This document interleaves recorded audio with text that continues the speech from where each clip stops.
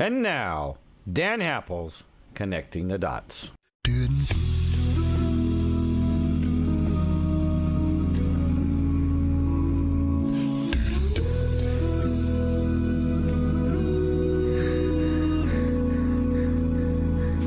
If tomorrow all the things were gone, I'd work for all my life, and I had to start again with just my children and my wife. I thank my lucky stars to be living here today, where the flag still stands for freedom, and they can't take that away. And I'm proud to be an American, where at least I know I'm free. And I won't forget the men who died, who gave that right to me. And I gladly stand up next to you and defend her still today. 'Cause there ain't no doubt I love this land. God bless the USA. God bless the USA. Welcome to Connecting the Dots with Dan Happel. Thumper, good to see you, my friend. We're going to be talking today with an old friend. He's an old friend of yours, too, I think.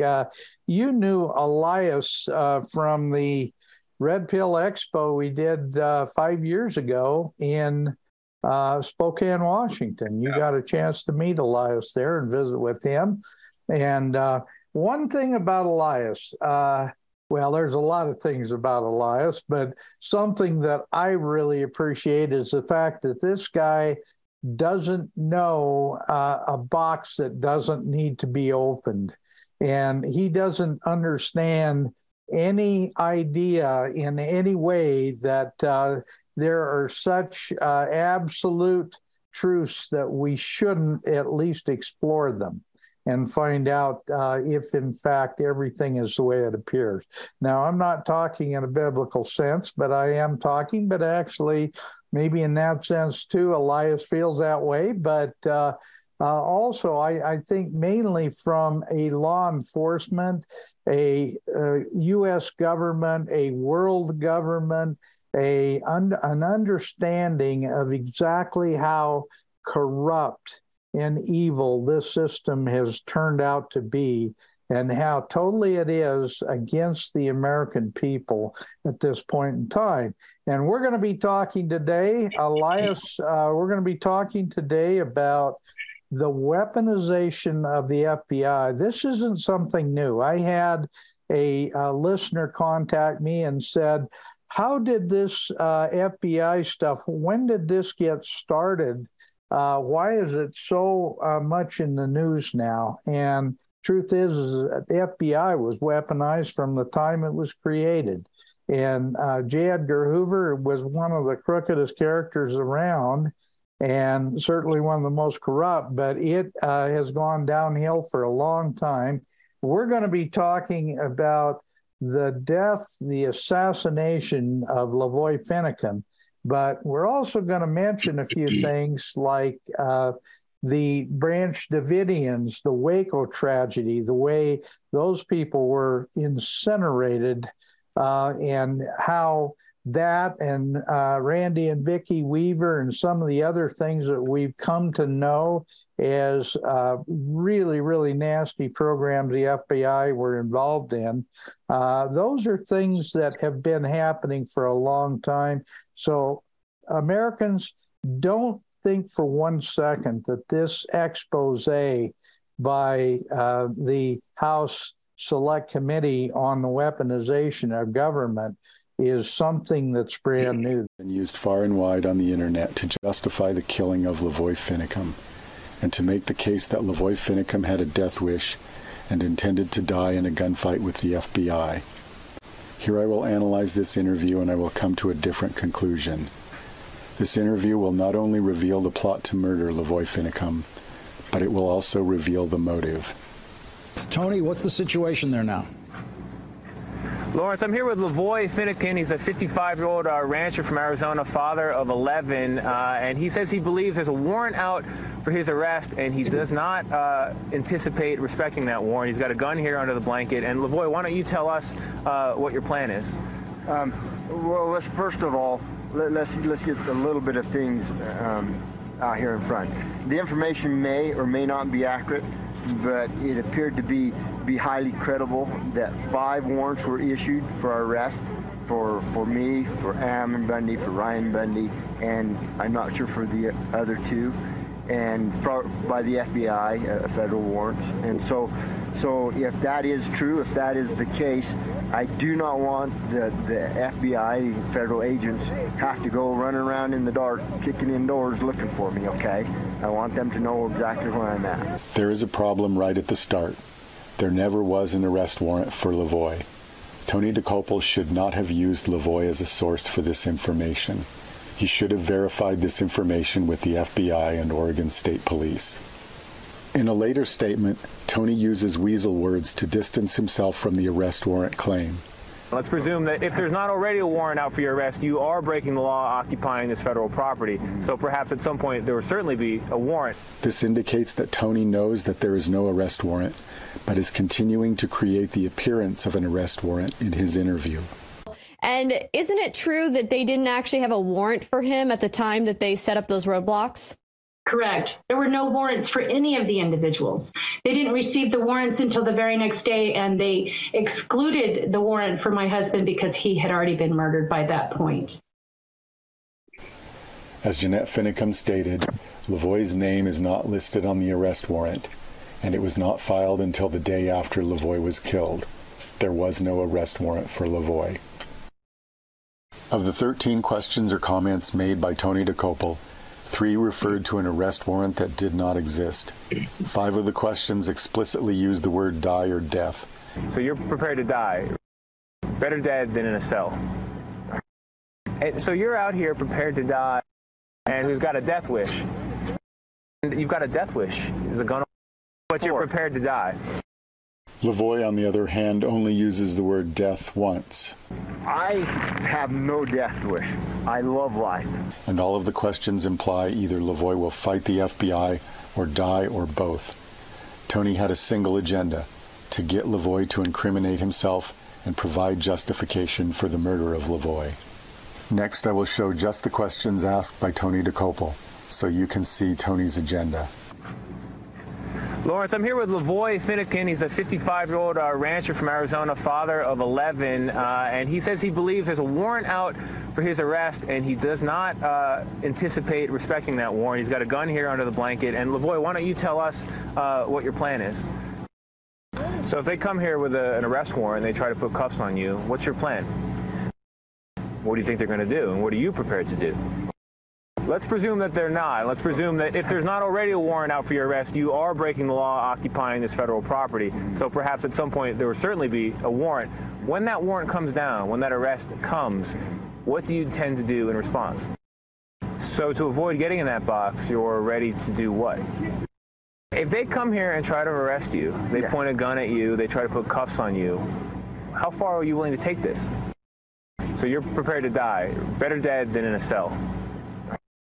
And so you're out here prepared to die over what principle exactly?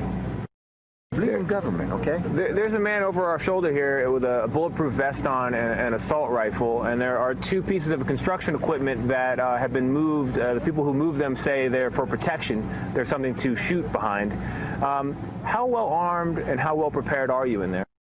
You've got a family. I do. Have you said goodbye to them? Have you told them to prepare? You know, there are people who are watching this who are going to say to themselves, this man's a terrorist who's occupied someone else's property and who's got a death wish. Evidently, that's one of your fans. There are people who are watching this who would say to themselves, you're a terrorist, you've occupied land that's not your own, and you've got a death wish. There's a gun over your lap and you're asking for it. Okay, 19 and 2 on the way, so you've got something to live with, I have something to live but you're prepared to die. Okay, Lawrence, that's the best word here. Back to you. Could you just ask him what his reaction is to the Mormon Church condemning his actions there? Yes. Lavoy, what's your reaction to the Mormon Church, you're Mormon, condemning your actions here and the actions of your colleagues? Yeah. All right, Lawrence, back to you. Tony DeCopel, thank you very much. We'll be right back. During the interview, Lavoy did fall into Tony's trap and said some things that could be considered incriminating. Here is the sequence that is incriminating to Lavoy. So if they come here with an arrest warrant and they try to put cuffs on you, what's your plan? Well, they're not going to just come up with a guy holding a rifle and put cuffs on him, okay? They're not going to do that. What do you think they're going to do, and what are you prepared to do? Well, I hope that they go home. That's what I hope they do. Let's presume that they're not. Let's presume that if there's not already a warrant out for your arrest, you are breaking the law occupying this federal property. So perhaps at some point there will certainly be a warrant. When that warrant comes down, when that arrest comes, what do you intend to do in response? I have been raised in the country all my life. I love dearly to feel the wind on my face, to see the sunrise, to see the moon in the night. I have no intention of spending any of my days in a concrete box. And so I will, whatever days, and I believe that there'll be many, and hopefully prosperous days to come, I will spend them riding my horses, trying to take care of my cows, and that's what I will do. But I will not spend it in a box. So to avoid getting in that box, you're ready to do what? You guys have so many hypotheticals. If they come here and try to arrest you, they point a gun at you, they try to put cuffs on you, how far are you willing to take this? Well, don't point a gun at me. You don't point a gun at somebody unless you're going to shoot them. That's the first thing your thought is, don't point guns at people. And so I'm telling them right now, don't point guns at me. So you're prepared to die, better dead than in a cell? Absolutely. Dude, would you like to be in a cell? Nobody wants to live their life in a cell. Absolutely, I'm not going to live my life in a cell. The most incriminating statements that Lavoy made were these. I have no intention of spending any of my days in a concrete box. Absolutely. Dude, would you like to be in a cell? Nobody wants to live their life in a cell. Absolutely, I'm not going to live my life in a cell. Many in the mainstream news media have taken this to mean that Lavoy has a death wish. When you hear Lavoy's comments independent of Tony DeCopel's words, they do not sound so bad. It is Tony that inserted the most offensive statements about death in order to spin Lavoy's words. There is another interpretation of the statement, "I'm not going to live in a cell," that must be considered. In this country, we have the principle of innocent until proven guilty. Lavoy may believe that he has not broken the law and will eventually win if this goes to court. If this sounds far-fetched, then recognize that the other people who were arrested and pleaded innocent were found innocent of all the charges. Specifically, Ryan Bundy and Shauna Cox defended themselves in a court that showed extreme bias against them and won their case. It is very likely that Lavoy would also have won in court for the same reason and would not have lived in a cell because his legal theory was correct. Later, I will show that the government's actions indicate that they also believe that Lavoy's legal theory is correct. Here are some questions that show clearly how Tony is trying to put words into Lavoy's mouth and force the issue of Lavoy dying. So to avoid getting in that box, you're ready to do what? You guys have so many hypotheticals. Even if Lavoy talks about his family, Tony spins it into Lavoy dying. You've got a family. I do. Have you said goodbye to them? Have you told them to prepare for the worst? No, I haven't told them to prepare. You've got a death wish. There's a gun over your lap and you're asking for it. I have no death wish. I love life. I have 20 grandkids. Actually, I have 19 and 2 on the way. Okay, 19 and 2 on the way. So you've got something to live with. I have something to live but for. You're prepared to die. I'm prepared to defend freedom. Oh. There is one charge that everyone should agree is reasonable, and that is trespassing. If there's not already a warrant out for your arrest, you are breaking the law occupying this federal property. So perhaps at some point there will certainly be a warrant. However, the arrest warrant obtained after Lavoy's murder does not list trespassing at all. Instead, it lists a ridiculous conspiracy charge that the federal government failed to prove in court. Since the federal government usually stacks as many charges as they can, the absence of a trespassing charge is remarkable. Furthermore, if they want to get the occupiers off the land, a trespassing charge is the most logical first step. The only reason that the federal government would not charge them with trespassing is that they could not prove trespassing. And the only reason that the federal government could not prove trespassing is if they did not lawfully own the land. This is what Lavoy, Finicum, and Ammon Bundy were claiming from the start. Did the federal government do anything to prove ownership? She said this, that it doesn't have any impact on the charges. So we're not going to argue whether that's what it was. And because they charge us for conspiracy to impede federal officers through threat, intimidation, and force. That was the charge. And so she said that, the jurisdiction over the land had no, bearing on this trial. So see, every time we've gone into a federal court and begin to argue the jurisdiction, they won't have that argument. They'll either say, that argument's moot, or they'll just say that doesn't pertain to the charges. What we were trying to do also at the refuge was provoke a trespass charge. Clearly you were expecting a legal confrontation. Yeah, we were trying to provoke. How did you hope that would go down? Well, how would you hope? It would have to be a trespass charge, right? That's what I thought. We weren't doing anything else except just being there occupying. We weren't hurting anybody. We weren't threatening anybody. None of that. All that was a lie. But they did not want to have that argument, so they did not charge us with trespassing. Because the trespassing charge would have been like a misdemeanor or something. Okay. I wouldn't have been thrown in prison for 2 years. Right. While I was trying to fight these charges. It would have been something I could have done outside. I could have got tens of thousands of people behind me. We're going to charge us with trespassing, and then we're going to fight the trespass charges with all the proof that we have that the Malheur National Wildlife Refuge was taken, unethically, unlawfully, that they didn't have jurisdiction. But they knew we were going to make that argument. They didn't want to have that argument, so they just made up all this threat, intimidation, force, and that's part of where the media came in. Saying that we were these armed, occupiers, and that we were, impeding and threatening federal officers. It was all a lie. It was also that they didn't have to have the argument of jurisdiction. Ammon Bundy and Lavoy Finicum believe that the federal government does not lawfully own the land at the Malheur Wildlife Refuge, and that Oregon is the rightful owner. They are trying to provoke a trespass charge so that they can argue the issue of ownership in court. Suppose first that Ammon Bundy and Lavoy Finicum are wrong. What should happen? The FBI should get an arrest warrant for trespassing. The government should easily prove trespassing in court. Ammon Bundy and Lavoy Finicum would voluntarily go to court because this is what they want. The federal government would then present evidence to show that they own the land. They would win in court, settling the issue of ownership. However, none of this happened. The survivors were not charged with trespassing. No arrest warrant was obtained for Lavoy, and the government avoided addressing the issue of ownership in court, never proving ownership. Now suppose that Ammon Bundy and Lavoy Finicum are correct, and the federal government does not lawfully own the land. The federal government could not charge them with trespassing.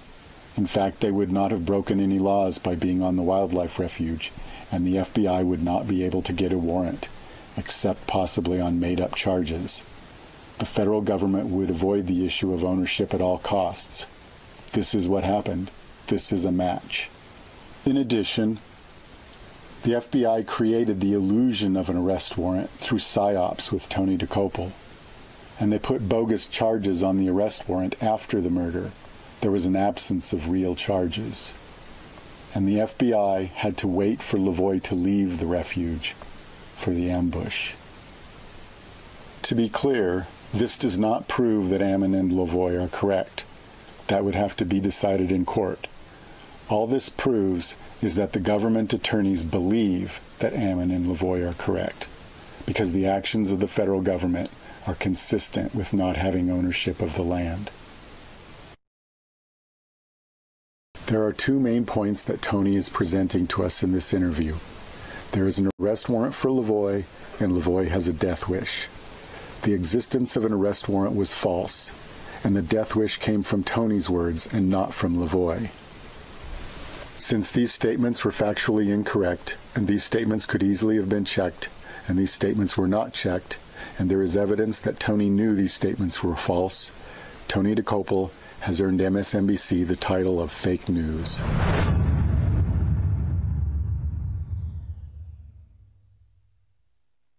This interview was spread by many sources with a heavy spin on Lavoy dying, spinning his words into things that he never said. This psyop was not only used to spin public opinion, it was also used on the Oregon State Police to radicalize them into killing Lavoy. Officer 2 describes watching a video about Lavoy Finicum that fits the description of this video. I had seen videos in which he stated that he wasn't going to go to prison and didn't plan on being taken alive. Later, Officer 2 states, "I got on the radio and informed the team to the north, we are going to have to shoot him." Later, Officer 2 states, "My scope just came up and was right in the middle of the back of Mr. Finicum, and I squeezed off a single round." Watching this video influenced Officer 2 to make a premature decision to kill Lavoy, and he then fired one of the 3 shots into Lavoy's back, which killed him. It was also testified to at that point that officer number 2, who had fired that round into the vehicle, radioed ahead to officer number 1 that was waiting at the kill stop about a mile ahead. And he says, "We're going to have to kill Finicum." Why? Why would an officer radio ahead to another officer stating that they're going to have to kill Finicum at that point? What did he do? Was there a warrant for his arrest? No. Had he broken any laws? No. And you will hear in part 2 how they admit to them not breaking any laws, that there were no state laws broken, that there were no federal laws that they knew of that they had broken, that Washington was trying to come up with some. Since January 2nd, the FBI has worked in partnership with Harney County and our law enforcement partners across the state to resolve the situation at the refuge. Since that time, hundreds and hundreds of FBI employees traveled to Burns with the sole purpose of bringing this situation to a peaceful conclusion. Now we will look at the timeline of the events. On January 2nd, the operation started. On January 6th, the interview with Tony DeCopel was released. On January 26th, Lavoy was killed. On January 27th, an arrest warrant was issued for the survivors. The interview with Tony DeCopel was released very early in the operation. This suggests that the murder of Lavoy was Plan A. This was not a secondary plan or an afterthought or an accident. The primary reason for the hundreds and hundreds of agents was to kill Lavoy. What other tasks might these hundreds and hundreds of agents had? Before the murder, nobody got an arrest warrant. Nobody attempted to prove that the federal government lawfully owned the land at the Malheur Wildlife Refuge. Nobody attempted to fight the adverse possession claim. Nobody attempted to file trespassing charges against the occupiers. These were all things that logically should have been done. Apparently, nearly all of these hundreds and hundreds of agents were there to kill Lavoy.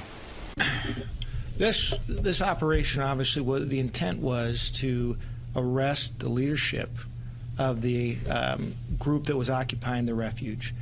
Although the intent to arrest is refuted by the lack of an arrest warrant, we can assume that the remaining statement is true, that the FBI was targeting the leadership of the occupation. The information that Lavoy repeated in the interview was clearly false and was planted information. However, it will tell us who the FBI perceived as the leadership and who they saw as a threat. The information may or may not be accurate, but it appeared to be highly credible that 5 warrants were issued for our arrest, for me, for Ammon Bundy, for Ryan Bundy, and I'm not sure for the other 2. There already was a pending case against Ammon and Ryan Bundy for the events in Bunkerville. Because Lavoy was the only one of these 3 that the FBI did not have a way to take down, Lavoy was the natural target of this assassination. It is interesting to note that Lavoy was not targeted for being guilty. Lavoy was specifically targeted for being innocent. Because of Lavoy's innocence, the FBI had no other way to take down Lavoy other than to kill him. So the concept of the operation was approved by myself, but it was briefed both up through the Oregon State chain and through the federal government FBI chain. So they were aware of that at the highest levels at the FBI and also within the state of government, state of Oregon government. Now I will summarize the motives for the assassination of Lavoy Finicum. Lavoy was one of 3 people identified as leaders. Of these 3 people, Lavoy was the only one that the FBI had no other way to take down. To get the occupiers off of the refuge without proving ownership of the refuge, the FBI killed Lavoy to terrorize the remaining occupiers into leaving the refuge. The FBI needed a diversion large enough to overshadow the issues of jurisdiction and ownership of the land. If the FBI failed and was forced to fight the issue of ownership of the Malheur Wildlife Refuge in court, the federal government believed that it would lose, and the BLM would lose control of vast amounts of land when it returned to state control. Next, I will summarize the motives of the Tony DeCopel PSYOP. This PSYOP created the illusion of an arrest warrant in the public view in place of a real arrest warrant. This PSYOP provided propaganda to vilify Lavoy in the public view, preparing their minds to accept and approve of the murder of Lavoy. This PSYOP provided propaganda to radicalize the Oregon State Police, who were used as patsies in the murder of Lavoy Finicum. Lavoy was the specific target of an assassination that was premeditated and was planned before January 6, 2016, which is 20 days before Lavoy was killed by the FBI. The interview by Tony DeCopel was a media psyop intended to create the illusion of an arrest warrant, to spin public opinion against Lavoy, and to gain public approval of the murder of Lavoy Finicum. The FBI murdered Lavoy Finicum to keep the issue of jurisdiction of the wildlife refuge out of the courts. I have something to live but for. You're prepared to die. I have something to live but for. You're prepared to die. I have something to live but for. You're prepared to die. I have something to live but for. You're prepared to die. I have something to live but for. You're prepared to die. Okay. Thumper, that thank you for that. All right, Elias, it looks like you didn't get the video thing resolved completely, but that's okay. We're bringing up Lavoy Finicum because this is something that you worked very, very long and hard with Jeanette Finicum and with people that were also at Malheur, and you're very familiar with the whole issue. I had Shauna Cox on several times on my program to talk about Malheur and the assassination of Lavoy Finicum, and it was obvious by the fact that they shot up the truck. They intended to get rid of Lavoy, but it looked an awful lot like they were trying to get rid of everybody in that truck, and no one in that vehicle ever fired a shot back. This was a complete setup from day one. Let's leave it from there and go ahead. Tell our listeners exactly how you have been working with Jeanette Finicum and how you tried to help get this information out to people. Well, I don't even know where to start. Somebody created that video you just showed, and purportedly, the guy who said he created it gave it to me, along with actually 10 others. And each of them is detailed and well thought and well portrayed as this one was, some even better. And the fellow that gave me these videos, I've been to his channel, and he could not possibly have made them. Now, I would like to put a probable or possible scenario in front of you, Dan. Somebody that is on the side of the Constitution, working inside a federal agency, has made these videos. There's somebody that actually wants to preserve our country, our culture, our way of life, and the freedoms that our Constitution is supposed to protect, who produced these videos. I do know the guy that made the videos or claimed or gave them to me. That guy could not possibly have made these videos. Another thing about him is I have introduced him to Jeanette Finicum in person twice. And he's a very well-mannered, very amiable gentleman and a good guy. But he was a cutout for whoever inside our intelligence community wanted this information shared to the public. So all of these videos, they're all listed there on my Rumble channel. They have been disappeared off of Brighteon. They've been disappeared off of BitChute.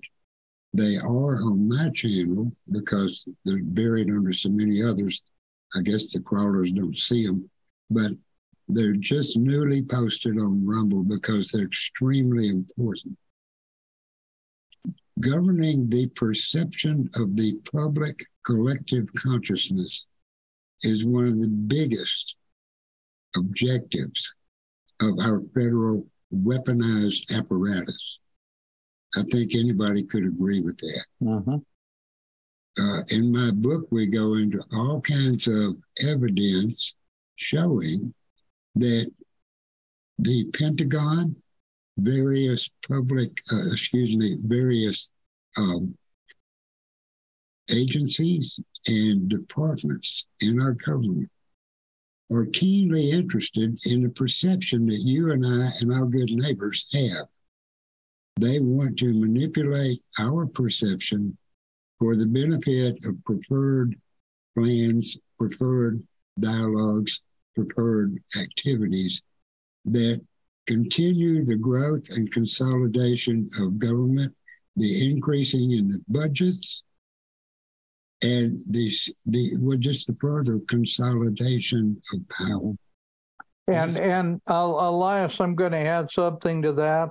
That is not just in the United States of America. This is a move to move America into a global governance institution. This is to end our Constitution as we know it and as it was originally framed by the founders, and move us into a technocratic, feudalistic, Marxist system that they want to use to literally control everyone from cradle to grave and completely control humanity in a way that is inconceivable unless you understand how diabolical the plan is. Amen to that, Dan. There's something came out 2 days ago from the BIS, the Bank for International Settlements. I'm sure you're familiar with those boards. Oh, yeah.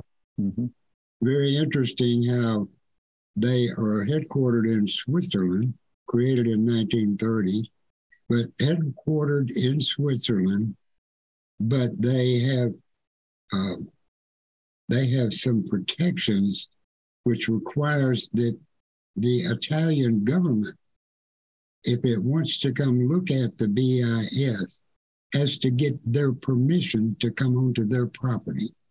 The Italian government, it's the same thing with Washington, D.C., City of London Financial District, and the Vatican.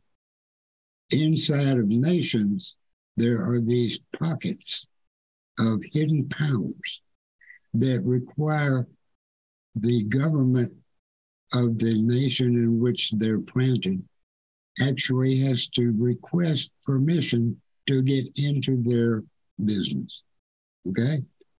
So that's one thing. Now, what the BIS has just come out and said they have introduced in a major PDF the concept of tokens, and their plan is to unify all digital currencies for all central banks all around the planet and have one.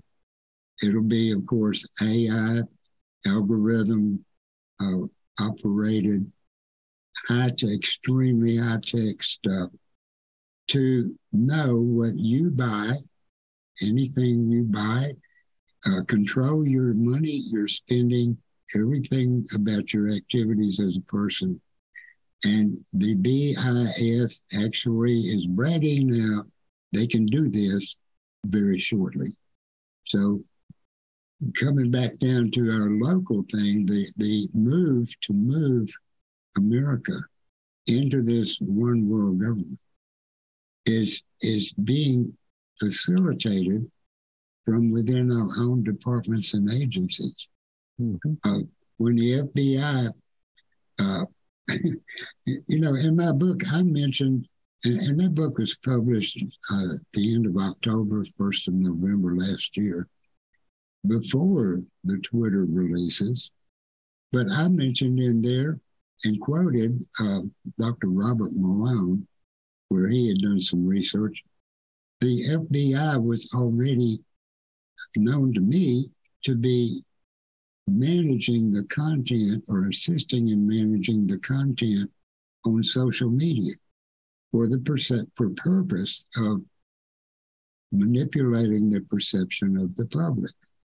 So it's extremely fascinating to me how the Pentagon's unconventional warfare psychological operations and literally named mind war programs are ushered out of the Pentagon into our Department of Justice, our Department of Homeland Security, all of these other agencies and departments and offices, and almost 2,000. This is from the Washington Post itself. Almost 2,000, over 1,900 private sector corporations are contracting with the Department of Justice, with DHS, with the Pentagon on psychological operations for the American people as a target. Mm-hmm. That Dana Priest and Bill Arkin wrote the book, Top Secret America. The Washington Post paid them for 2 years to put together the materials that went into that book. They created an entire subsection on the Washington Post website and was up there for several years, and I was linking to it on articles I was posting at Oath Keepers. I have some of those articles preserved. But when Bezos bought the Washington Post, oh my goodness, that whole subsection disappeared. And I got in touch with Mr. Aftergood at the Federation of American Scientists. And we together went digging around to see if we could go in the archives, the Wayback Machine, wherever, and find that website. Because it was hugely revelatory about what I just said.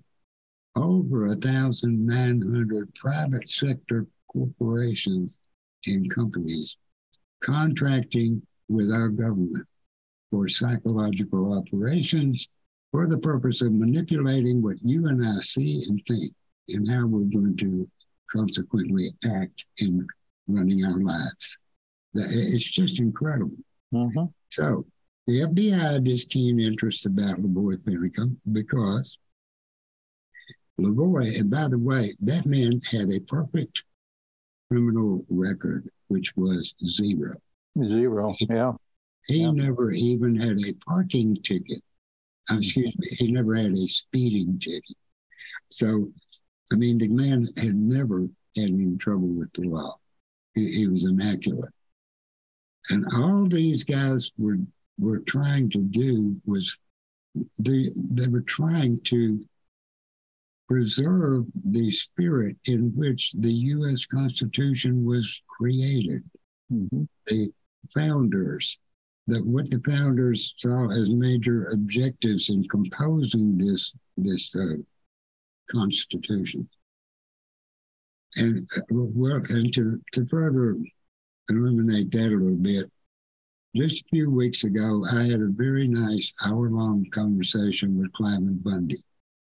And I contacted his son, Hammond, trying to get an answer to one of my questions that I really had to know before I published something.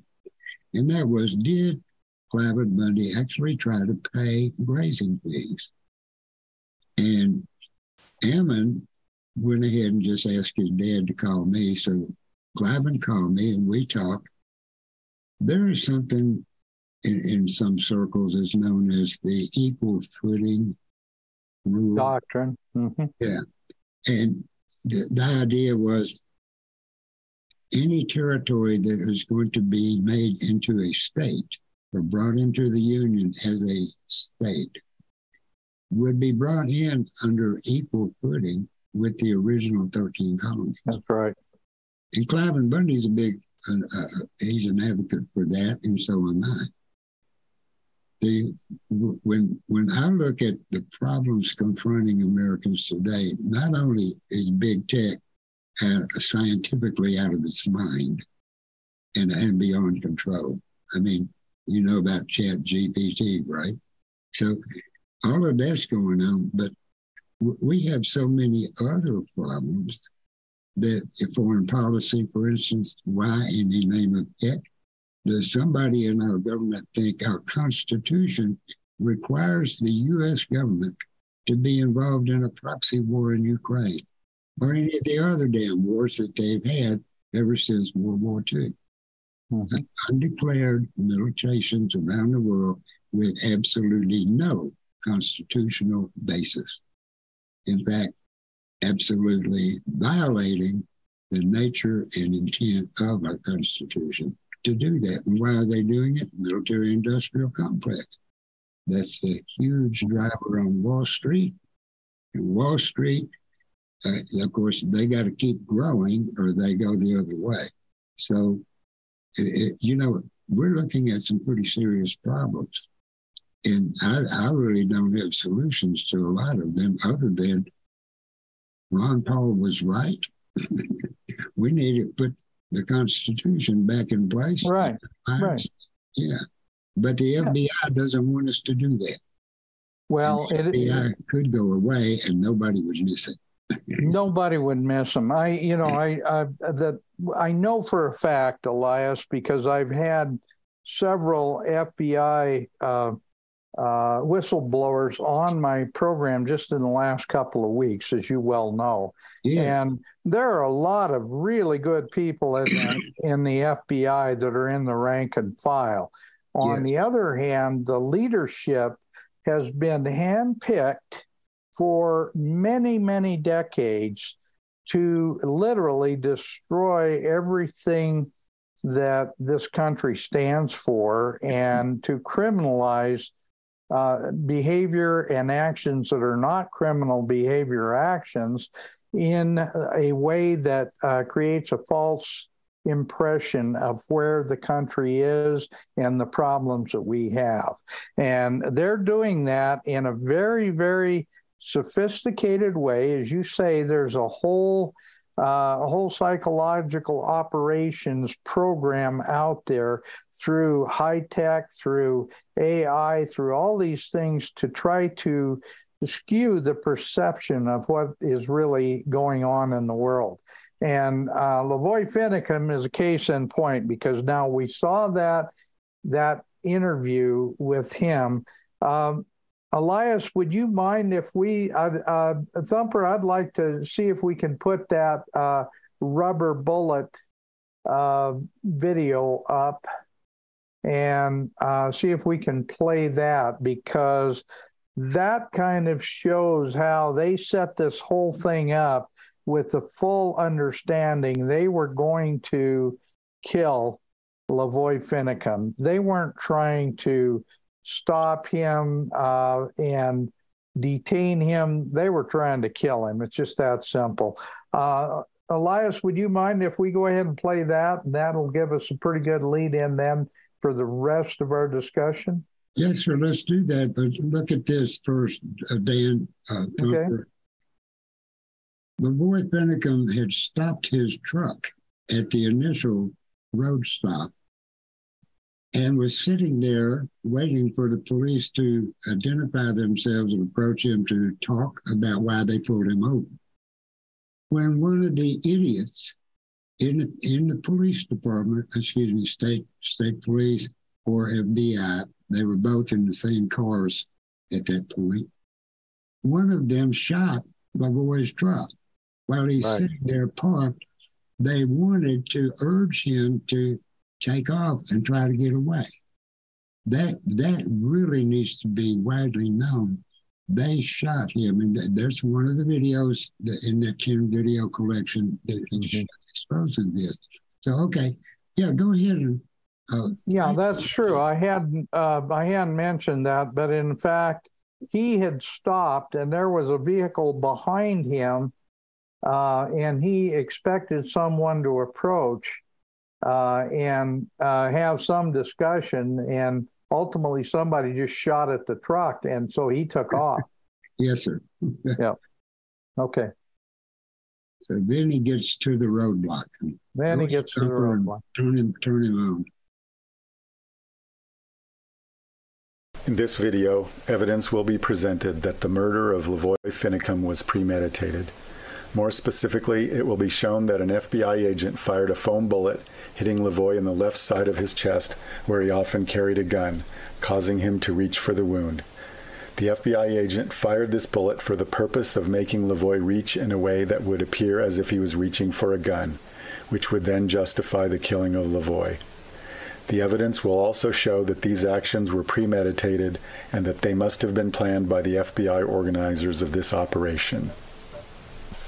Red lines have been added to indicate shots fired. All shots were fired either by the FBI or the Oregon State Police. No shots were fired by Lavoy or the occupants of Lavoy's truck.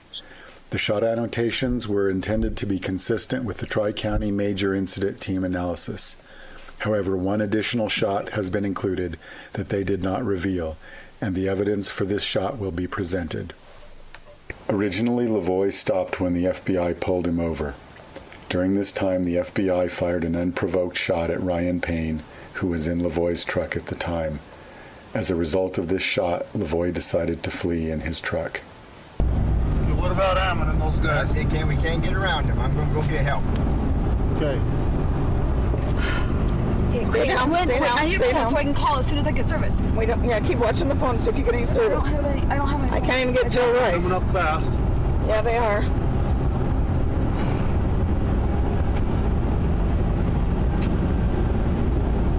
Okay, I don't know about numbers. Well, I got numbers, but I can't call because we have no service. Okay. No, mobile network not available. Do you have numbers for people here in town? As Lavoy comes around a blind curve, he sees the roadblock and begins braking. It is important to note that the roadblock is set up around a blind curve with a speed limit of 65 miles per hour, and that there is a significant downhill slope on this curve, and there is a 3-foot snowbank blocking the vision of the road ahead. All of these factors make the roadblock difficult to recognize and make it difficult to stop in time. It is very unusual to find conditions such as these to make a maximally deadly roadblock. Had the FBI moved the roadblock further down the road, it would have been easier to spot and easier to stop and much safer. The placement of the roadblock is designed to create a situation where Lavoy crashes into the roadblock, which can justify the killing of Lavoy. As Lavoy approaches the roadblock, notice that 3 shots are fired at his truck. There is no possible way that these 3 shots could stop the truck or make the situation safer for anyone, since at this time Lavoy is attempting to slow down as seen by his brake lights. These shots are fired to prevent Lavoy from being able to stop and to provoke a violent confrontation in order to justify killing Lavoy. Hang on. Okay, they're shooting. Hang on. Okay, here. Go ahead and scoop me. Immediately as Lavoy exits the truck with his hands up, he is fired upon twice. His hands remain up. These shots were an attempt to provoke Lavoy to some action that might justify killing him. At this point, Lavoy has been fired upon 6 times. Every shot fits with a pattern of trying to provoke a situation that will justify killing Lavoy. Although the previous 6 shots and the dangerous placement of the barricade indicate premeditated murder by themselves, the events in the next few seconds are the focus of this video, and these are the most important events to show that the murder of Lavoy was premeditated. First, look at the actions of Lavoy as he leaves the truck. Notice that Lavoy is walking with a steady gait away from the truck. Lavoy keeps his hands up consistently even when 2 shots are fired, narrowly missing Lavoy. Lavoy is moving away from his truck because he knows he will be killed, and he is trying to draw fire away from the other people in the truck. He is walking to the most exposed position. If he intended to fight, he would not do this. Instead, he would have pulled his weapon earlier and used the truck as cover. I have stopped the video at the time of the foam bullet shot. Now watch the change in motion of Lavoy after the foam bullet shot. He looks confused, he limps, he lurches forward, he is spinning around and not walking straight, and his arms come down and go up several times. The character of Lavoy's motion has changed dramatically at this point. Something must have happened to explain this. Now we will examine the actions of this FBI agent who is kneeling in the snow with his gun aimed at Lavoy. For now I will assume that this FBI agent has not taken a shot and show that this leads to absurd conclusions. This FBI agent is not sighting his gun with the physical sight. He is kneeling and shooting from the hip. Although this makes it much harder to see that he is aiming his gun at Lavoy, this can be verified. This is very unusual since he has had time to prepare. This FBI agent uses cover in an unusual way. This FBI agent has positioned himself so that the black truck is between himself and the video camera. This FBI agent has not used the truck to protect himself from Lavoy. As soon as this FBI agent sees Lavoy reaching, this FBI agent turns away quickly. This is the opposite of what he should do in this situation. Would you turn your back on a man who has already been shot at 6 times and might be reaching for a gun? This FBI agent didn't think that Lavoy was reaching for a gun, and he bet his life on it. Lavoy has not been disarmed or secured, and this FBI agent turns away at the crucial moment, putting his fellow officers in danger. This FBI agent was waiting for Lavoy to come into view. Within 1 second of Lavoy coming into his view, he turns and walks away. This makes no sense. Lavoy is now visible.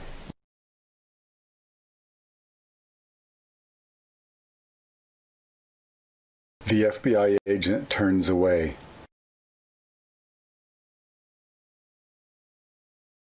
Here is the same segment at normal speed. Lavoy is now visible. The FBI agent turns away.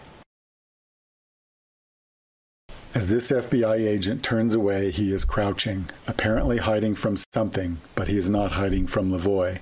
His back is fully exposed to Lavoy, and this FBI agent does not seek cover from Lavoy, although cover is easily available behind any of the trucks.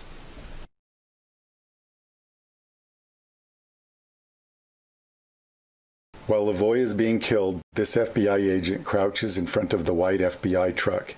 He is still exposed to Lavoy, even though cover is only 1 step away.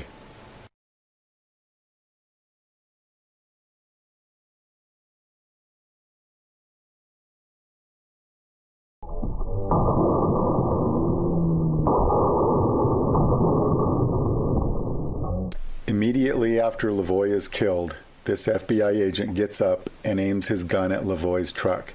Now this FBI agent uses a normal shooting posture.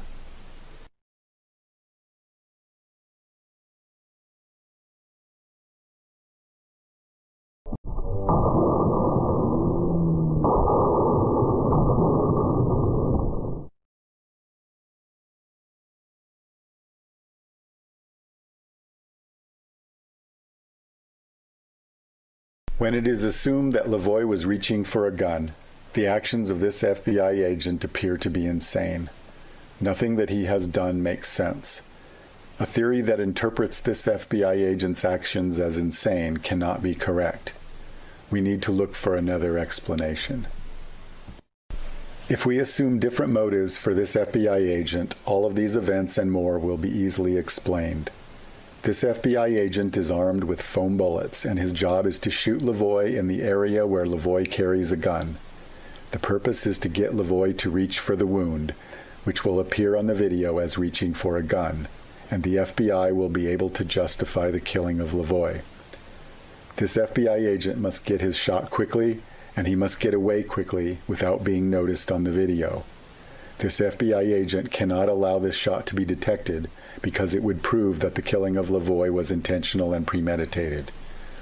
It is the intent from the beginning for the FBI to release the video as justification for the killing of Lavoy, and this FBI agent knows this. Although this theory is simple, it predicts that many unusual events will be found. The FBI agent should shoot early and run away. The FBI agent should be more afraid of the camera than of Lavoy. It predicts the location of the foam bullet injury on Lavoy to be near where he normally carries the gun. It even predicts what the FBI story will be. Because of the unusual nature of these predictions, if these things are found, it will be strong evidence for the theory. In addition, many events that up to now have had no explanation at all from any theory will be shown to have an explanation from this foam bullet theory. This FBI agent is hiding the fact that he is shooting. He is shooting from the hip, probably using a laser sight. This FBI agent is using the truck as cover to hide from the camera. He is not using the truck as cover from Lavoy. The fact that the truck fails to hide him from the camera is only due to the high angle of the camera at this instant, defeating his attempt to hide. This FBI agent shoots as soon as Lavoy is visible to him. He needs to get his shot as soon as possible.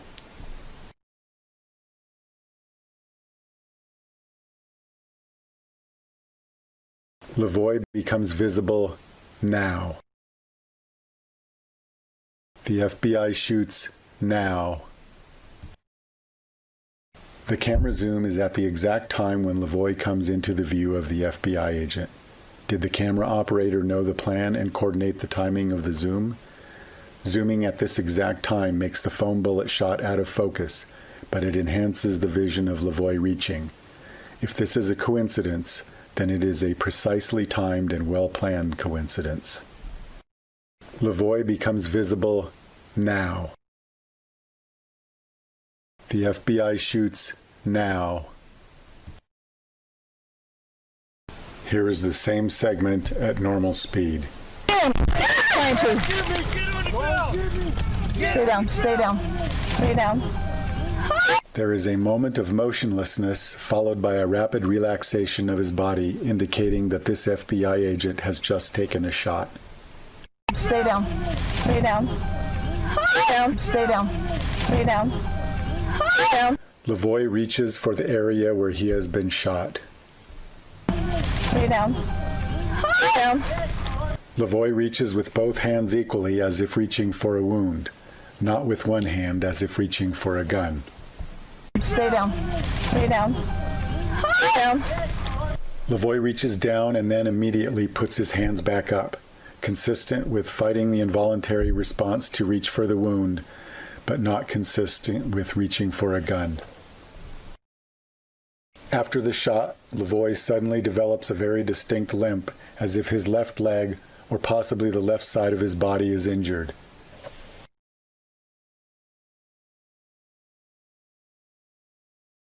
Lavoy is clearly injured, but not as severely as one would expect from a real bullet, possibly indicating that a foam bullet was used. Each time that Lavoy tries to lift and move his left leg, he also reaches down. This indicates that the wound may be in his torso rather than his leg, and also that each reach is due to the wound from the initial foam bullet.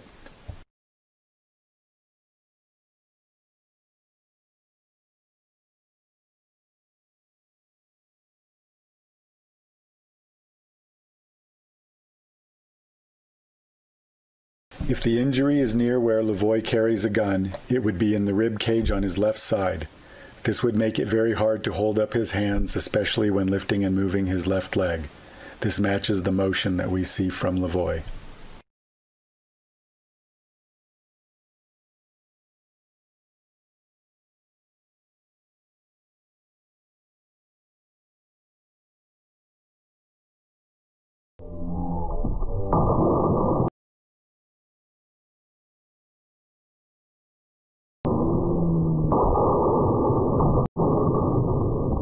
The FBI knows that it is very unlikely that anything would be found in the autopsy to reveal this wound. First of all, since Lavoy dies within seconds of this shot, bruising would not have time to form since his heart stops seconds later. Second, there is a lot of damage to the torso from real bullets, which could hide the superficial wound of a foam bullet. Now we will look at the autopsy report. This superficial abrasion is about the size of a bullet and is listed under number 2 gunshot wound of the neck and upper chest. The abrasion is near the gunshot exit, but it is not explained by the gunshot exit wound. This seems consistent with the type of injury expected from the foam bullet. The location of this wound also matches where Lavoy carries his gun. This diagram shows the approximate position of the gunshot exit wound, as well as the wound that I am interpreting as the foam bullet abrasion. The FBI special agent in charge for Oregon FBI will show us where Lavoy carries his gun. On multiple occasions, Mr. Finicum was observed wearing a shoulder holster on the left side where he carried a sidearm. The location and character of the wound in the autopsy and the location where Lavoy carries his gun are an exact match to the foam bullet theory. Lavoy's speech is disrupted during the shot. The shot occurs in the place that is labeled as inaudible in the audio transcript, according to the Deschutes County Sheriff's Office, although they do not list a shot there. Lavoy's speech after the shot is not as clear as before the shot. Go ahead and shoot me! Dan! Trying to. Shoot me! Get on the ground! Stay down, stay down. Stay down. Stay down. Stay down. Shoot me! You have to shoot me! Damn it. Are they shooting him? Did they shoot him? You assholes. The shot can be clearly heard on the video. The sound is muffled because of its position behind the truck. Because of this, the sound has no direct path to the truck cab where the sound is being recorded and is reflected off the trees and landscape. Stay down. Stay down. Stay down. Stay down. This is the officer's statements from the Major Incident Team report. Officer Force states that he can tell a less lethal shot by its sound. Here I will compare the sound of the foam bullet shot to Lavoy with the sound of shots using lethal bullets. Here is the foam bullet shot to Lavoy. Stay down. Here are several shots using lethal bullets.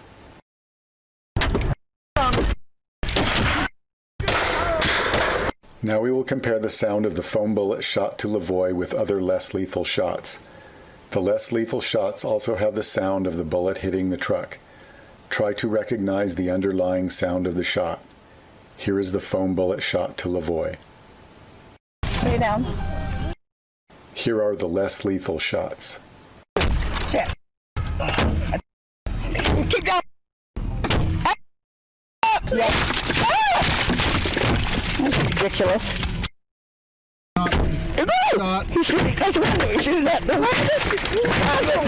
The sound of the shot to Lavoy is more consistent with the sound of less lethal shots. We now have confirmed that the foam bullet shot is heard on the video and that the sound is consistent with the less lethal shot. This is all completely consistent with the foam bullet theory. Victoria screams immediately after the shot. This indicates that Victoria saw Lavoy being shot. Before Victoria screams, Shauna says, "Stay down." After Victoria screams, Shauna again says, "Stay down." This indicates that Victoria was not staying down at this time and is further evidence that Victoria witnessed this shot. Stay down. Stay down. Stay down. Stay down.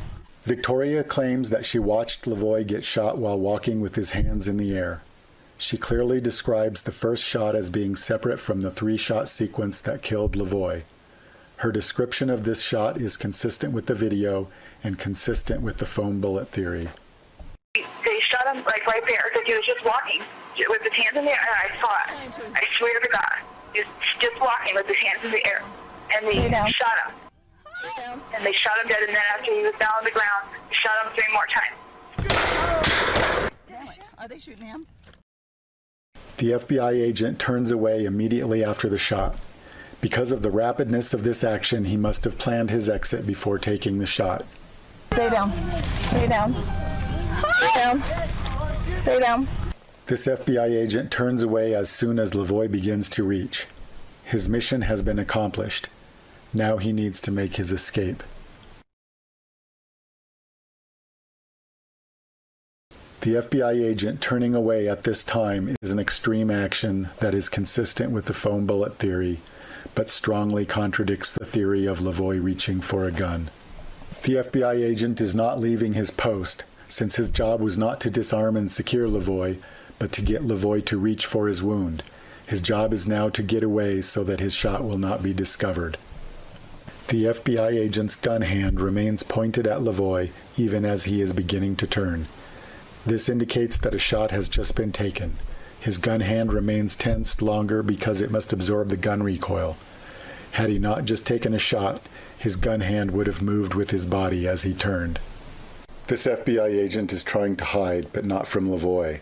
He is trying to avoid being noticed on the video. While Lavoy is being killed, he crouches low in front of the truck, making himself nearly invisible to the camera.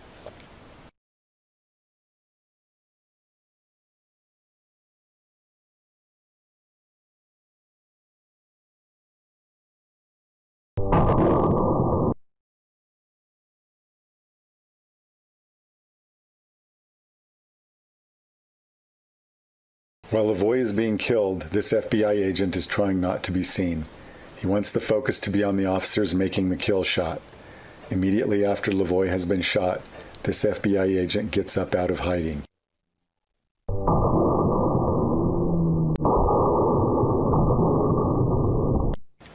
This FBI agent now aims his gun in the normal way and is no longer hiding his shot.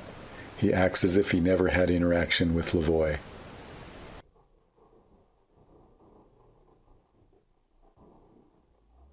After this FBI agent points his gun at Lavoy's white truck, less lethal rounds can be heard hitting the truck near where he is aiming. According to the major incident team, only less lethal rounds were fired at Lavoy's truck at this time. This is consistent with this FBI agent being armed with foam bullets. Damn it. Are they shooting him? Did they shoot him? You assholes. Oh my God! In the following video clip, Sheriff Nelson will present the findings of the major incident team. I have also inserted my own comments. When you see this footage in real time, you will see that Mr. Finicum rapidly gets out of his truck. There was no mention of the 2 shots that were fired at Lavoy as he got out of the truck. He is commanded to get on the ground. He does not comply with commands and get on the ground, and continues moving away from his truck. He is commanded a second time to get on the ground. Again, he does not comply and continues moving away. The video has been stopped just a few frames before Lavoy is shot with a foam bullet. He reaches across his body with his right hand into his jacket towards the area. This is not even an accurate description of the events in the video. Lavoy is clearly reaching with both hands. Saying that he is reaching across his body with his right hand is misleading. Where his gun was found. The Oregon State Police do not shoot. He lifts his hands. He looks down at his jacket and again reaches across his body with his right hand into his jacket towards the area where his gun was found. If Lavoy was reaching for a gun, he should have a gun in his hand after the first reach. There is no reason for him to fail at this task. There is no reason to look down, no reason to reach more than once, and no reason to put his hands up between reaches. These events are not consistent with reaching for a gun. The Oregon State Police do not shoot. It is important to note that our investigation has determined that at this point, Mr. Finicum has not been shot with any lethal rounds or less lethal rounds. If Lavoy has not been shot with any lethal or less lethal rounds, then there is nothing to prevent Lavoy from successfully grabbing his gun. If the major incident team claims that Lavoy was actually reaching for a gun, they need to explain what prevented him from doing it successfully after 3 tries. They have presented a case for why the officers may have mistakenly thought Lavoy was reaching for a gun, but when they try to claim that Lavoy actually was reaching for a gun, their reasoning fails. In order to maintain the theory of Lavoy reaching for a gun, they have had to ignore most of the evidence or pretend that it is not relevant and focus only on the evidence that was engineered, primarily Lavoy reaching down. They must also gloss over the details of the reaching event, because when you look at them too closely, they are not consistent with Lavoy reaching for a gun. This is a summary of the evidence that was presented. 3 theories are compared. First, the theory that Lavoy reached for a gun. Second, the foam bullet theory, but assuming that it was not premeditated and that the FBI agent made the decision to fire as the situation developed. Third, the foam bullet theory that has been presented in which the murder of Lavoy was premeditated. A plus sign is placed in the table if the evidence is explained by the theory. A minus sign is placed in the table if the evidence contradicts the theory. If a spot in the table is blank, this means that the evidence is not explained by the theory. To score each theory, 1 is added for each plus sign and 1 is subtracted for each minus sign. The total score for each theory is shown here. The theory that Lavoy reached for a gun has a negative score. This is because more evidence contradicts it than supports it. The foam bullet theory explains all of the evidence. If we remove the premeditated part of the foam bullet theory, the theory falls apart and explains less than half of the evidence. This shows that to explain all of the evidence, the murder of Lavoy must have been premeditated. It is clear that this analysis strongly supports the foam bullet theory and strongly supports the conclusion that these actions were premeditated. Because the actions of the FBI agent are radically inconsistent with normal behavior and normal procedures, there is no way to avoid the conclusion that these actions were premeditated. Although the actions of only one FBI agent have been analyzed, the theory requires that he was not acting alone. The planners of this operation are implicated even more because of the numerous coordinated actions necessary to create this situation.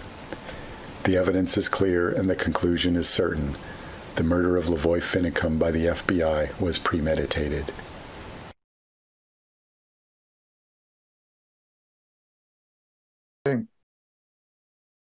Elias, let's first of all let's talk about the firearm that was found on Lavoy Finicum.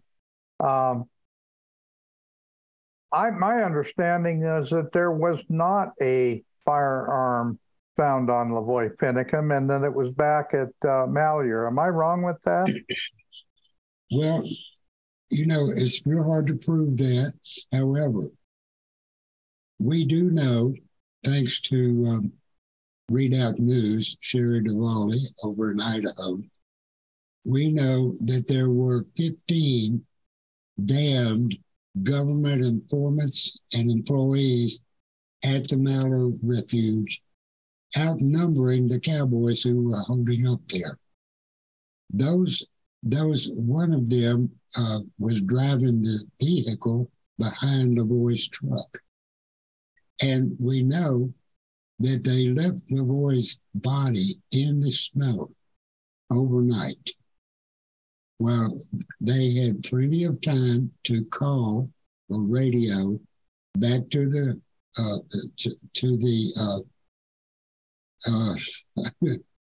I can't think. Malheur Refuge. Right. They could call back to Malheur and have one of their informants bring his gun up there and put it in his pocket. There's another video about this in this group of 10 videos, which shows that when they put the gun in his pocket after they killed him, they put it in backwards in a way he would have never carried the gun there. Okay? That's a very major point. But considering everything else that these 10 videos demonstrate, it is perfectly consistent that the FBI put that gun in his pocket. Now, we cannot prove that. I cannot prove that. But in light of all the other knowledge that we can prove, even the FBI's film footage, we have every reason to suspect malplay by the FBI in setting up his murder to look justified. Now, Dan, it's absolutely remarkable that Governor Brown had told the FBI and the Oregon State Police not to let these people from the Mallard Wildlife Refuge get out of that county. So the FBI roadblock was right before the county line. We do know that, well, we know a lot of information now that didn't manage to get into the news media for some reason. But Lavoy got out of the truck when it bogged down in the snow. He got out of his truck with both hands in the air and was immediately shot at with 2 shots by the FBI, which, you know, as they said in that video, they weren't mentioned. He had his hands in the air and he was walking away as quickly as he could in deep snow. The reason he was doing that was because he had passengers in that truck that he wanted to protect by drawing the fire away from the truck. And so he was trying to lead them to aim at him instead of the passengers in the truck, 2 of which were women. And you know Shauna Cox, I've talked with her too. Dan, it's something that really the wide public perception needs to understand this, and they need to know about it.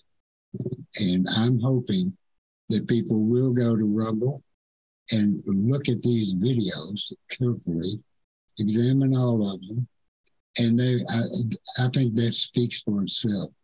I have been very, very concerned about why the FBI is interested in trying to direct the narrative about all this. They just cannot admit, will not admit, that this whole thing was a pre-planned assassination. The roadblock was begun the day before because they knew that Lavoy and both the Bundy brothers and a couple of other guys were going to go up to the next county where the sheriff was waiting to receive them and speak to a crowd of about 400 people. And I have actually talked with one of the women that was in that audience waiting for Lavoy to get there. And the sheriff was friendly to the Patriots. So Governor Brown did not want that to happen. She gave the marching orders to the Oregon State Police.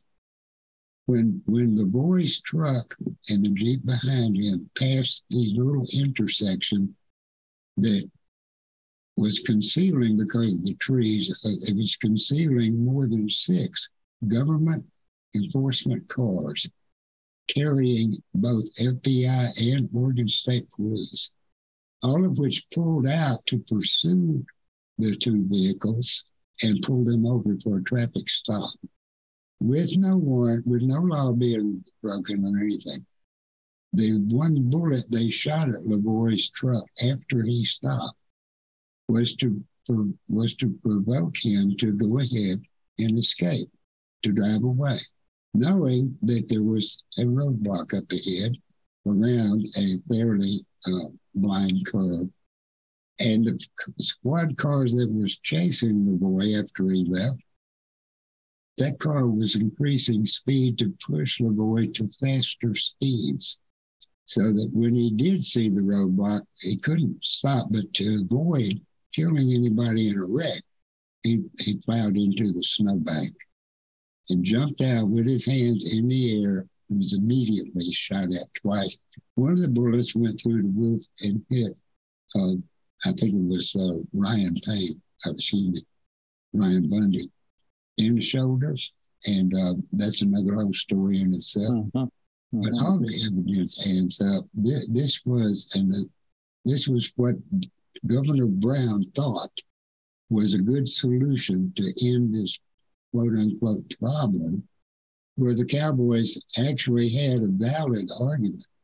You know, for one thing, they didn't just capture that wildlife refuge.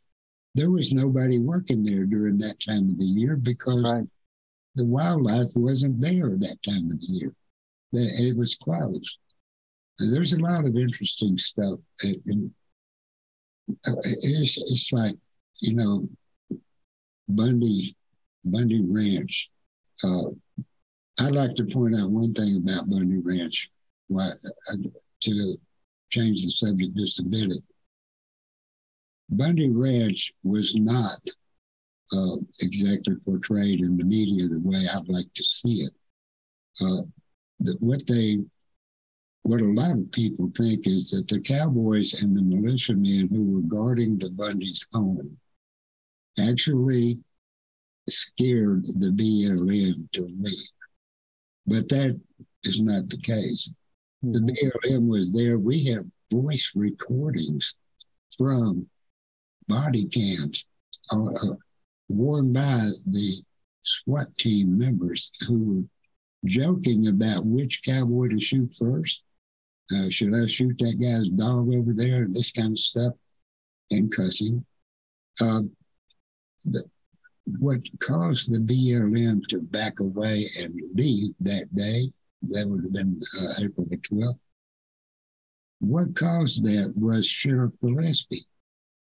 He saw that the BLM and their hired hit squad people were going to start killing cowboys and ranchers. And he didn't want another Waco in his county. And the sheriff, under his due authority as the highest law enforcement officer in that county, told the BLM to get their butts out of there. And he ran them off. It wasn't that they were afraid to have a battle with the cowboys. Not at all. It was the sheriff ordering them out of his county. And that, to Sheriff Mack's good credit, only validates what Mack has been preaching for many years. Mm-hmm. Yeah, and Elias, I'm going to go back to Lavoy carrying a weapon.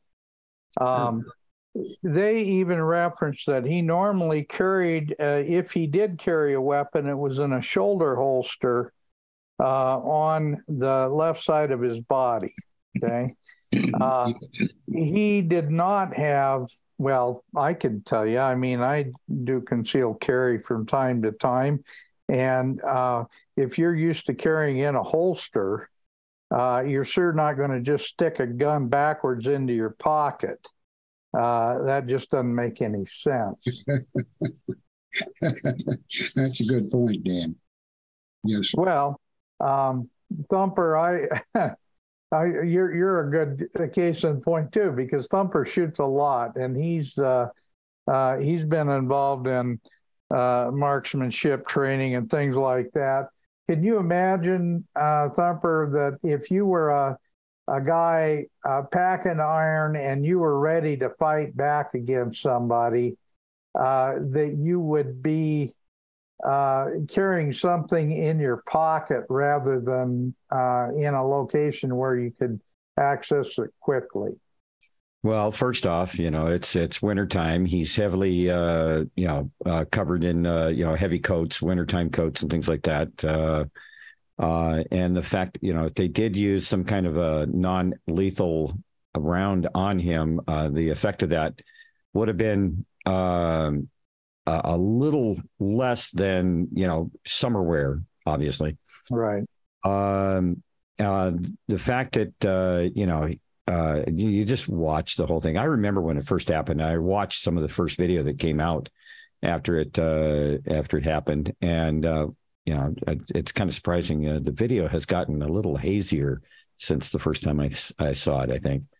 But when you take into account this guy's actions and the fact that Lavoy made no attempt to take a defensive position behind the truck.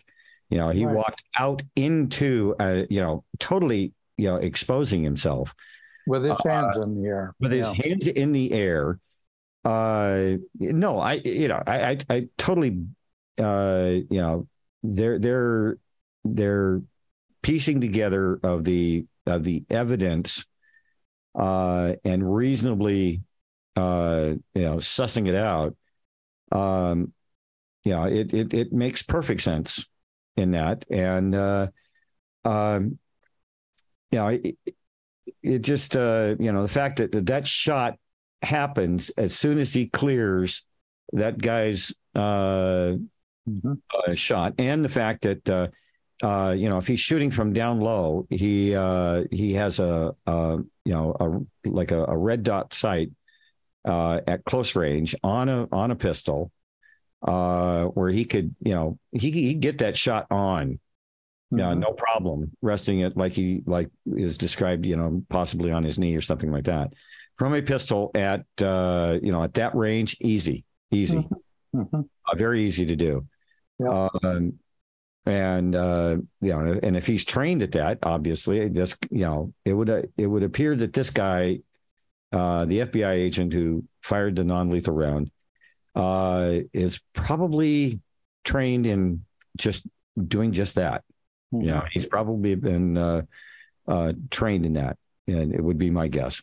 He didn't. Again, you're going to turn your back on somebody you just fired a lethal or a non-lethal round at. Excuse me. That's just no, it just makes no sense. No, he was the what they call it. He was the guy that started the whole thing. He was the instigator.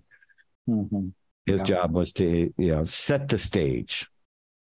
Well, and Elias, tell us how many rounds were fired into that truck, and how long after Lavoy was dead, face down on the ground.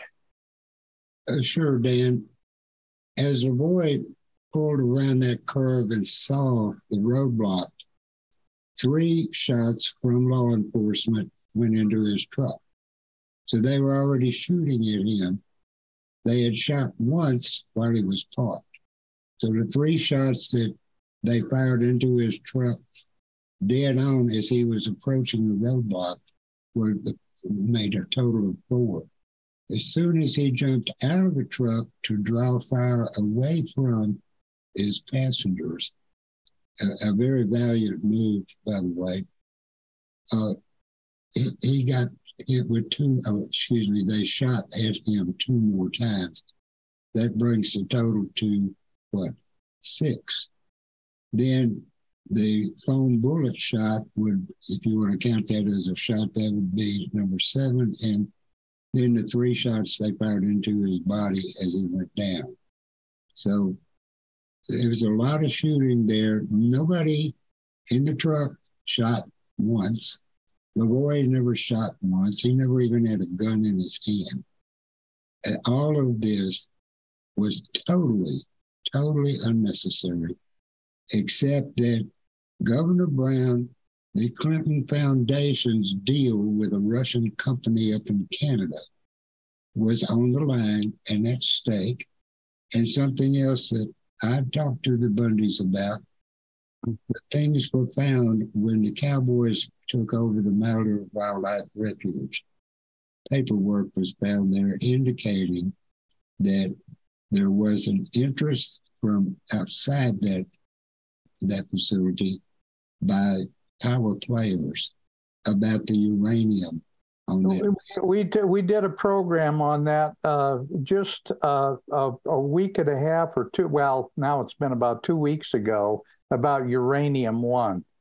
Yes. And that's what you're talking about. I also have a friend who worked with BLM. He was a BLM employee that gave me a map that showed that the BLM, and this is their map, it isn't a map that was made up by somebody. It came from the hands of a BLM employee to me directly, and it showed that the Hammond Ranch was no longer Hammond Ranch, that it was going to be part of that BLM land. And this was before Malheur. This was, I mean, obviously they had planned on taking the Hammonds out of the picture. That's why the so-called phony fire thing that they ended up sending the Hammonds off to prison. And they had planned on taking all that land, and that is, you're absolutely right. That's part of the uranium-1 deal that Hillary and Bill Clinton had worked out with the Russians. Yes, indeed. You know, all you got to do is start looking into the family background of Governor Brown, and then you're looking into the Clinton Foundation's activities. You know, this whole thing, the Cowboys occupying Malheur were a large ball in their gravy. They had to get rid of these guys. They had to stop that standoff, and it's a cover-up. But as time goes by, more comes out, and I feel very confident in my assessment that this had more to do than just trying to arrest a guy who didn't ever have a criminal record, not even a speeding ticket in his life, and wanted to kill him. So, well, and he was bringing up something that, Elias, that you mentioned, equal footing doctrine, but he was bringing up something that, you know, I've had these conversations with a number of people, including Ken Ivory, who started the organization. Oh crap! I'm trying to think of it now. The name of it. I am too. I know in Utah, but the equal footing doctrine said that all states entering the Union after the initial 13 colonies must enter into the Union under the very same conditions and circumstances as the original 13. In other words, the same, the federal government not owning land in excess of forts and docks and postal roads was the same in states after the original 13 colonies as it was before. And so there's a lot to this, and it really goes back to the ownership of so-called federal lands. They've been taking lands back ever since FDR, since Teddy Roosevelt. I'm sorry. Freudian slip. They were both a couple of pinkos, but Teddy Roosevelt was the original pinko, and he started to work in the direction of taking federal land back even prior to FDR. You know, Dan, I once was down in Virginia City at a rally where you were, and you introduced me there to Montana Senator Jennifer Fielder. Yeah. That fine woman, and there's a video on my channel about her speech at a rally later. That woman investigated all of this and made a report to the White House causing President Trump to pardon the Hammonds. They were pardoned by a presidential pardon. The fire that gave the BLM an excuse to torment this family, they were doing a lawful burn on their property. Right. Because of the winds, it blew over the federal line into quote-unquote federal property and burned a few acres there, but didn't do anything except help refresh that terrain for the same way that they were doing on their property. It's very common to have controlled burns on your property out west when you're dealing on a lot of land. So and Elias, what you're talking about, I believe it burned a total of 12 acres of BLM land that was nothing but sagebrush. Exactly. Back again to the Constitution, Dan. The federal government's ability and authorization to own land within the states is clearly laid out in Article 1, Section 8. It's just laid out there. The fact that the BLM claims ownership of 80% of the state of Nevada is staggering. But another researcher went to the BLM's website and found that on the BLM's website found that there is over $150 billion worth of mineral resources on the lands of all these western states, including Alaska. So here's why they have a big interest in the federal ownership of so much of those western states. When the U.S. government, the Federal Reserve System, wants to encourage other nations to buy our debt, they can use the land under the land, the mineral content, as collateral for, say, China buying some of our national debt. Oh, well, we can guarantee the value because we have all this wealth. But if the states own that land, then the federal government can't use it for collateral, right? I mean, exactly. And there's a video, a 2008 video of Hillary Clinton in Beijing, China, guaranteeing the Chinese that if they buy U.S. debt, that the United States would have all this public land that could easily cover that debt. Oh, you need to send me that one. I've missed that one. I'd love to collect it. I hope it's still up there. Go look for it, but I hope it's still up there. I should have kept it on a separate hard drive, but I didn't. But I know there are other people that have seen that same video, and it was 2008, I believe. That was a little bit before I was as active in downloading as I have been in recent years. But I have a 2T external hard drive that I have copied, duplicated, but it is packed with videos, many of which no longer exist on our internet. I mean, feature that. But I like saving evidence. And, you know, I'm an old guy.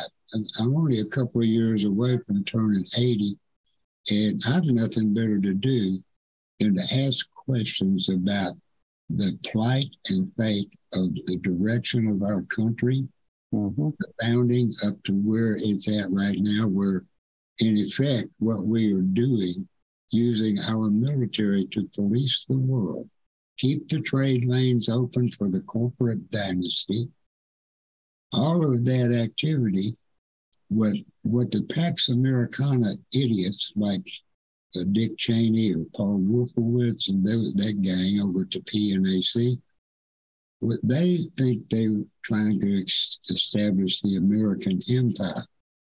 In reality, what they're doing is being a police force and management agency for the damn Rothschild banking dynasty. Mm-hmm. Okay? And that takes us right back into this New World Order. And I have to say something. In 2009, Oath Keepers was out of the chute and running. We were growing like crazy. And the ADL decided to pick on me a little bit with a nationally published article accusing me of being dumb enough and conspiratorially minded enough to literally think that Americans' government had been kidnapped and replaced by an imposter government, and that imposter government was trying to take America into this one world government, new world order. And now, years after the ADL published that, anybody can see the recorded history between then and now shows our government is not representative of the people.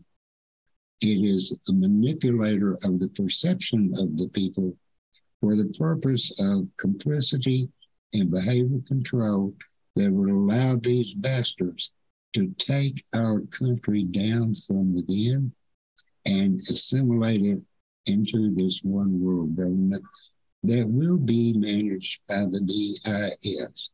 It's just staggering to contemplate something on that big a scale.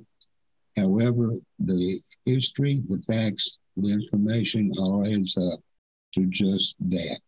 And I would love for the ADO to call me up and let's chat sometime. Well, first of all, Morris D is a confirmed communist. The fact that the FBI and our national law enforcement agencies use the Southern Poverty Law Center as a sounding board and as the I guess I would call it the matrix to define who in fact is a domestic terrorist and who isn't, is beyond conscience. How in the world could our so-called law enforcement go to a communist organization to determine who is a domestic terrorist? It is ironic, and it is actually laughable that they still believe they can pull this off. Oh, I'm telling you, it's unbelievable. And, we were talking about this the other day, the fact that, well, and incidentally, the American Lands Council is the organization that was started by Ken Ivory, and actually Jennifer Fielder was the president of that organization for some time as well. So, yeah, she and now she's working on some other issues that are equally important, but we'll have to get into that in another program. But Elias, when we talk about Lavoy Finicum, it's important that we don't forget that this stuff has been going on for a very long time. President John Fitzgerald Kennedy was killed in a very, very sinister and very suspect way, and it was covered up as well. All these things have been covered up, and they've been covered up. We have to give up on the idea that there's a left-right battle. No, we have a uniparty system that is designed to drive us into a one-world government. It is lousy with communists. It's also lousy with people who think that they're conservatives that are in fact diehard socialists as well.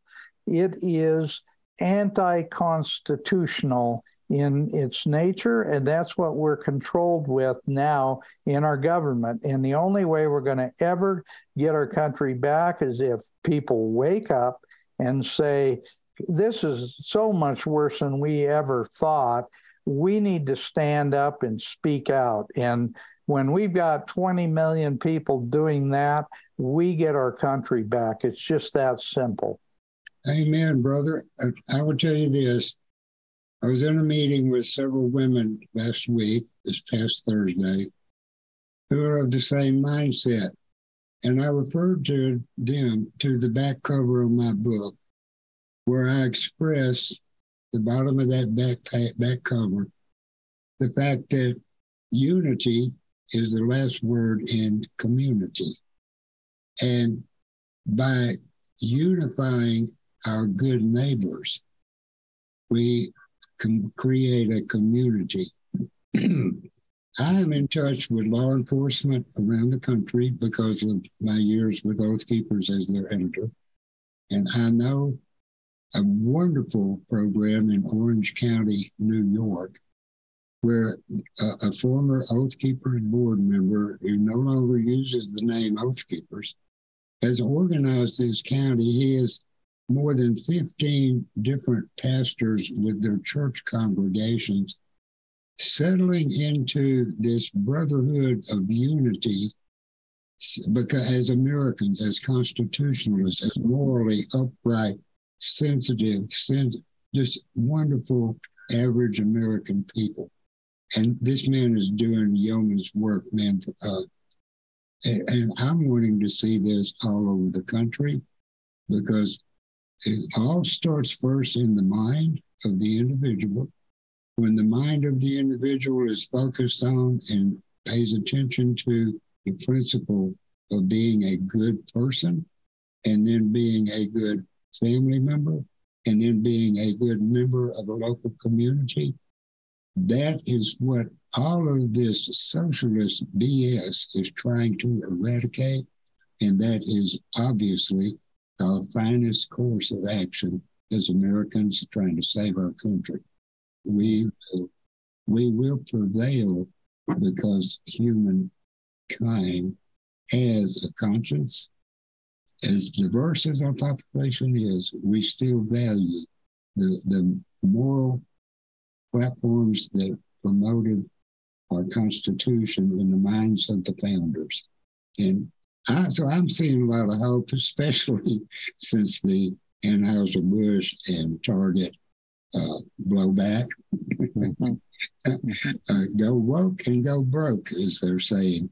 I get a lot of joy in seeing the power in we, the people, who actually, contrary to what the FBI might ever say, we, the people, own our damned government, and we will clean it up.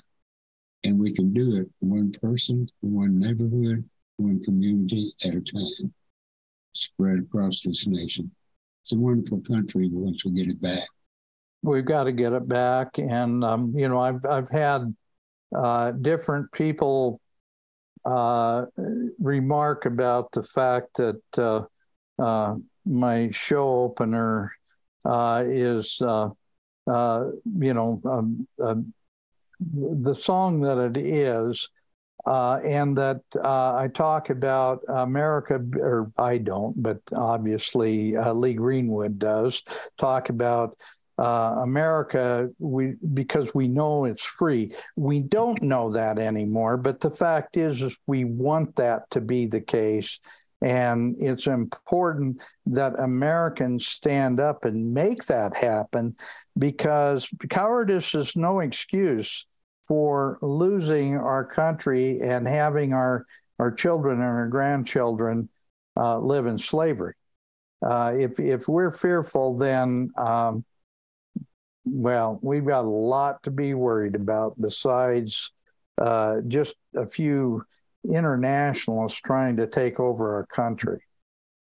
I'll promote my book a little bit more there, but that. Yeah, why don't you do that? Yeah, let's talk about. In my book, we the people really, we are collective, but we're a collective of individuals. Personal self-awareness is one of the marks of achieving maturity as we grow out of childhood into manhood or womanhood, into maturity. personal responsibility is a huge factor. We begin by organizing the content of our mentality, monitoring our thoughts, getting rid of fear thoughts, and replacing those fear thoughts with loving thoughts. Extend love outward from our own selves, which we have individually learned to love ourselves. We extend that love that we created in our own minds outward to our communities, and the communities extend their vision to the other communities, and we become united again as United States. And the states are filled with people of moral compass based on individuality.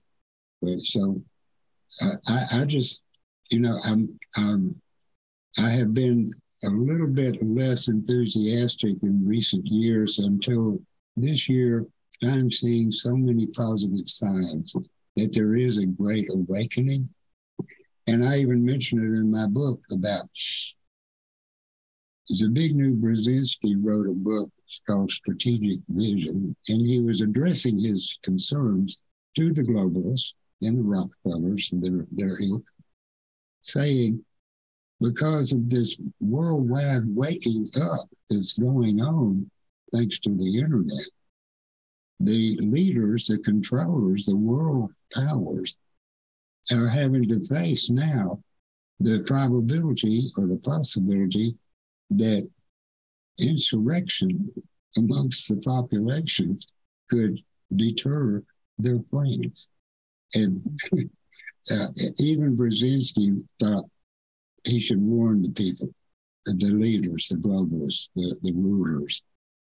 But all of those political people, rulers, leaders, they are all statist-minded people instead of focusing on being enlightened individuals with a moral conscience.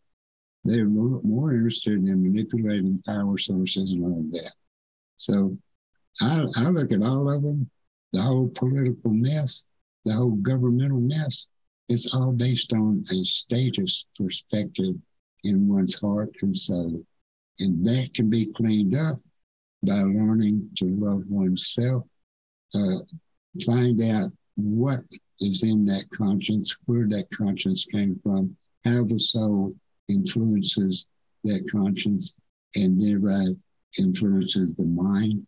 And once a person goes looking within, one begins to see the source of our salvation, which is the great spirit of creation itself. It comes down through the soul, into the psyche, and we project it outward into our communities. There's where our salvation is for American nation. So I think there's hope. I'm happy. And even if the FBI doesn't like you and I sitting here talking the way we do, at my age, a life sentence in jail is not much of a deterrent. Yeah. Well, you're right about that, Elias. But tell her, I feel the same way. Frankly, I have no fear. As long as my Lord and Savior, I know that I'm trying to do the right thing and that he knows that I'm trying to do the right thing, I have no fear.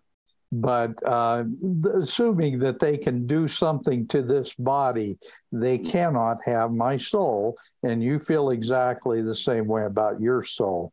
So, amen, brother. Yeah, amen. Hey, listen, talk about your book. We're out of time. I need to turn the program over to 80s Erin. She's going to be stepping in today for Patrick Howley on the campaign show. But tell our viewers and listeners about your book and how they can get it. Well, it's I'm sorry I don't have a card to hold up to the camera, which, as you notice, I have removed. And let me apologize to your audience for my ignorance about high-tech stuff. And, the last time I was on your show, we had a great show, and I did not have this problem but I don't know what I did right. So anyway. We'll work on it together. No problem. I have plenty of those problems myself. But talk about your book. Okay, the title of the book. The book is titled Oath Keepers, Targeted Red. And it's written by my legal name, Franklin Shook.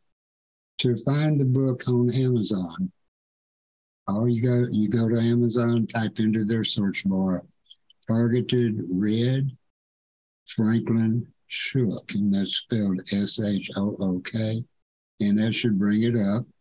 And it's 588 pages packed with hidden history, things that the deep state does not want us to know about.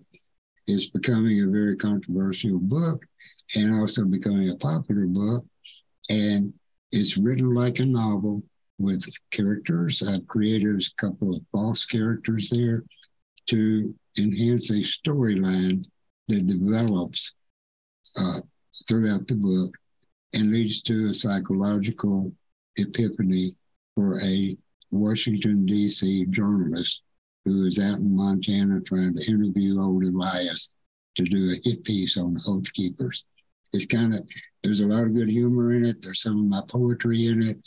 There's adventure in it. There's scenery in it. There's all kinds of things and good people, including a picture of yourself is in my book. And thank you for not suing me. At any rate, Targeted Red, Franklin Shook, for the 4 words to type into Amazon to see the book. Click on the cover and you can read the introduction and the first few pages. And you scroll down there far enough, you can read the back cover of the book too. But highly recommend it to people. I'm so pleased that the book was given to me by something bigger than me. And I just humbly sat there for over a year and wrote the doggone thing. But well, it's extremely well footnoted. And that's one of the really good things about it. It's not written like that, but you give sources for everything that you say in that book. And if people will check it out, you will learn a lot of American history that you didn't get in school. So with that said, Elias, thank you for being a guest today. And let's keep Lavoy Finicum's case in mind, because believe me, folks, this is nothing new. January 6th, Lavoy Finicum, Randy and Vicki Weaver, the Branch Davidians, you can go back through history and see where government has been part of the ills that we're dealing with today. This isn't something new. This is something very old, and it's damn sure time that we put an end to it. And the best way to put an end to it is expose the liars and the thieves that have taken over our system. And America, stand up on your 2 God-given legs and act like heroes instead of the sheep that you've become.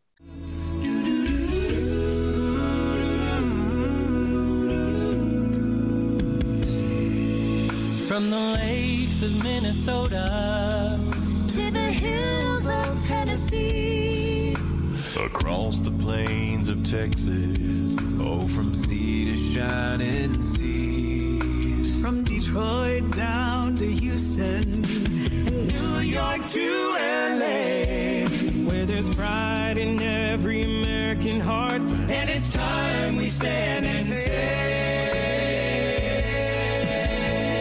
oh, and I'm proud to be an American, where at least I know I'm free, and I won't forget the